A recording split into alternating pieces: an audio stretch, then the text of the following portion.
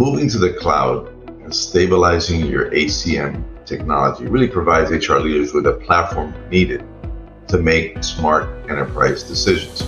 Moving to the cloud allows you to reap the benefits of an ever-changing HCM platform that's only going to get smarter. Now, the key to that is to make sure that you have a smart implementation and you don't undercut what the software vendor is trying to accomplish. Welcome to the Hackett Group's Business Acceleration Podcast. Week after week, you'll hear from top experts on how to avoid obstacles, manage detours, and celebrate milestones on the journey to world-class performance. Welcome to another episode of our Business Acceleration Podcast. I'm Gary Baker, Global Communications Director for the Hackett Group, and today I'm joined by my colleagues Harry Osley, who is our CHRO and Global HR Advisory Leader, and Amanda Newfield, Senior Director and Executive HR Advisor. Welcome, Harry and Amanda. Thank you, Gary. Thanks, Gary. Today, we'll chat about the key factors driving HR's move to the cloud and what HR organizations should consider as they embark on or continue their cloud journey. Harry, can you start out just by telling us a little bit about what you think are the key drivers for HR's move to the cloud? Why are people doing this? Sure, Gary. There's been a tremendous move to the cloud, specifically in HR as of late. And there are really, I think, four reasons why organizations are moving to the cloud.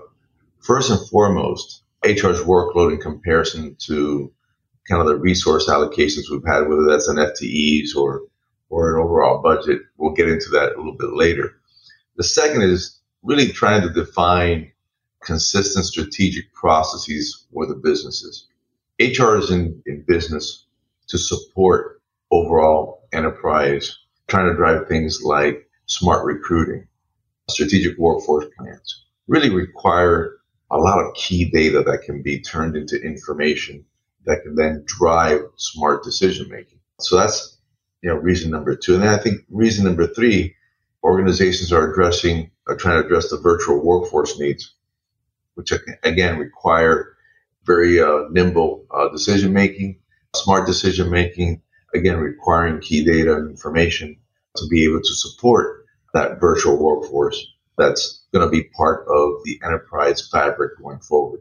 And then I think last is really delivering smart digitized platforms to be able to support not only the two constituents of HR, of any HR organization, which are, again, the employees of the organization, trying to provide them as key information, the best information possible, in the best way to transact as possible, trying to drive a better experience for those employees. And then second, the businesses, not in that particular order, but the businesses as well. So in line with what the business and the enterprise is trying to accomplish. Again, delivering on smart digitized HCM platforms is the best way to gather the best data, the most accurate information, the most timely information to make smart decisions. Amanda, can you talk a little bit about HR workloads? Why is the cloud critical to HR success? When you think about the total workload, I think consistently for several years now, we've seen HR workload continue to increase. This year is no different. I'm looking at a total workload increase of 10.5%. But what's not increasing is HR staff to be able to handle the increased workload, or the HR operating budget in order to be able to pay for work or other operating, budgetary needs in order to be able to cover the gaps of the workload. So you see these productivity gaps and these efficiency gaps created by that change between the workload or what's being asked of HR and HR's capability to be able to deliver. And that's where tech comes in. At this point in time, HR is at a point where they need technology that will help them drive and close those gaps in productivity and efficiency. We've seen HR spending continue to increase year over year. Last year, we saw a very large increase, almost 10%. This year, we're right around 1.8%. Despite all of the other kind of uncertainties around the environment and the economics, organizations are still continuing to invest in technology. And depending where they are on the roadmap, it depends on how they're investing in that technology. For organizations who've already made that jump to the cloud, they're investing, increasing their utilization of what they've gotten. So we're seeing organizations looking to find new ways to be able to expand the scope and the utility of their systems that they've already purchased, maybe revisiting decisions that they've made in their initial implementations and expanding and growing that in order to find that efficiency and productivity needs. And then we also see organizations, more and more organizations who haven't yet made that switch to the cloud, starting to consider or even moving into making those investments into modern cloud-based HR solutions in order to start those cloud journeys so they can also reap the benefits that technology can incrementally drive for them to help them close the gaps and be able to accomplish the workloads. Harry, I know the economic climate at the moment has a lot of business leaders concerned. How does that play into the decision to move to the cloud? The economic uncertainty will continue for sure, with some economists now predicting a softer recession landing and an uptick in the back half of the year. Moving to the cloud and stabilizing your HCM technology really provides HR leaders with a platform needed to make, again, smart enterprise decisions. Moving to the cloud allows you to reap the benefits of an ever-changing HCM platform that's only going to get smarter. Now, the key to that is to make sure that you have a smart implementation and you don't undercut what the software vendor is trying to accomplish. But making sure that you do that is very, very key. So regardless of the economic outlook, HR leaders really bear the responsibility to provide the enterprise with great talent and great talent analytics so that the enterprise can flourish. To that end, the cloud allows you to do that. Independent of the vendor, there's great vendors out there, all have strengths and weaknesses. And so going through, again, a smart implementation of that technology platform is key. But moving to the cloud allows you to reap those benefits.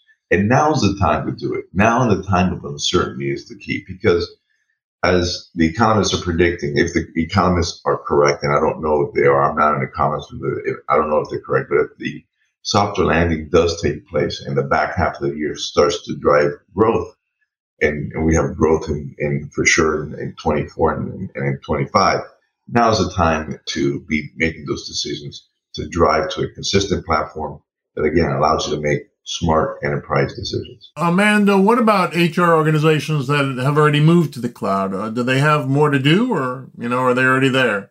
Absolutely. One of the key hallmark differentiators, and we just heard a little bit of that flavor from Harry as well, is that cloud is ever evolving. So it's going to continue to deliver new innovations. All of our cloud vendors, regardless of which one you're looking at, they're listening to their customers, they're enhancing their products. So moving to a cloud-based software doesn't leave HR stuck in one period. Like, this is what you got when you implemented. You may make adjustments to certain things, but there's no real kind of growth around the application and what it delivers. And that means organizations that are already in the cloud need to continue to maintain their knowledge of that software.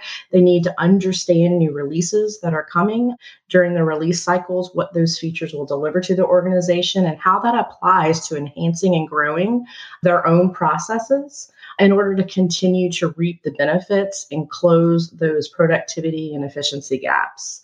One of the key things that we're starting to see organizations look at now is really these concepts that are spanning across traditional HR silos. And one of those examples of that is job profiles, something that's very traditionally not done during an initial implementation, that these organizations are going back and now looking at, because job profiles is going to enable them to connect to their worker profiles. And that's really what's going to drive and lead to these more advanced and very powerful analytics capabilities within the system, particularly strategic workforce planning and initiatives around that. So again, lots of growth and lots of ways that organizations can get more out of the technology that they already have, and they'll continue to be able to grow with the software as it grows as well. Great stuff. Harry, just to kind of, wrap things up, what should HR organizations consider as they evaluate their strategic technology roadmaps? First, Gary, I would say it's always sound to understand the basis for the change. Is it operating costs? Is your enterprise value pressure being put on? Are you trying to change the experience for your associates or for the businesses? So having a clear understanding of your current costs, stakeholder perspectives or value metrics is very, very key. See, defining the problem you're trying to solve is essential and must be aligned to the enterprise needs. Once you have that alignment, now the second part is you need to understand, do you have leadership buy-in to solve the problem? One is alignment. The second is buy-in. Do you have the buy-in from your CFO, from your CIO, from the rest of the organization to solve this problem? If the answer is yes, then what other key functions need to be involved? As an HR professional, do you need to buy in from your payroll? Is payroll under your umbrella? Is that part of the solution set? Is your IT organization in line with moving to the cloud? Are there a vendor of choice that you're trying to select? And then from a finance perspective, do you have the budget to be able to solve that problem? The next aspect is really understanding your internal expertise to move to the cloud. Moving to the cloud now changes how your HR organization utilizes its platform. It's a different platform altogether. It's more robust. There's more reporting capabilities and more analytics around today's software in the cloud. Also, having internal expertise to support that on an ongoing basis during and after the implementation are very key. And then the last aspect, which would determine success, is what is the timeline you're trying to meet? Is the timeline in sync with what the vendor can provide? Is the timeline in sync with the implementation? Implementations are very, very difficult. Any implementation is very, very difficult. Technology implementations are by far much more difficult. So having a timeline that meets your needs, because your resources are going to have to be doing their day work and supporting this implementation, is very, very key. Is it too much for you to address as an organization? Is it too slow? What's the right timing for you? That's based upon, again, your expertise, your workload, and what you're trying to accomplish. Well, it looks like we are out of time. Thank you, Harry and Amanda, for joining me and sharing your insights today. To our listeners, don't forget to visit our website at thehackettgroup.com for our archive of over 100 podcasts covering HR and other business services topics, free research, and all kinds of other information. We hope you enjoy. Thanks for listening. You can find the audio, helpful resources, and a transcript of each episode at podcast.thehackettgroup.com. If you liked this episode, please share it. You can also subscribe at Apple Podcasts or your favorite listening app so you never miss an episode.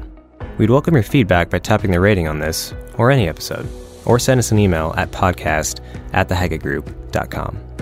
The Hackett Group is a global leader in defining and enabling world-class performance. Learn how we can assist with your improvement journey at www.thehackettgroup.com.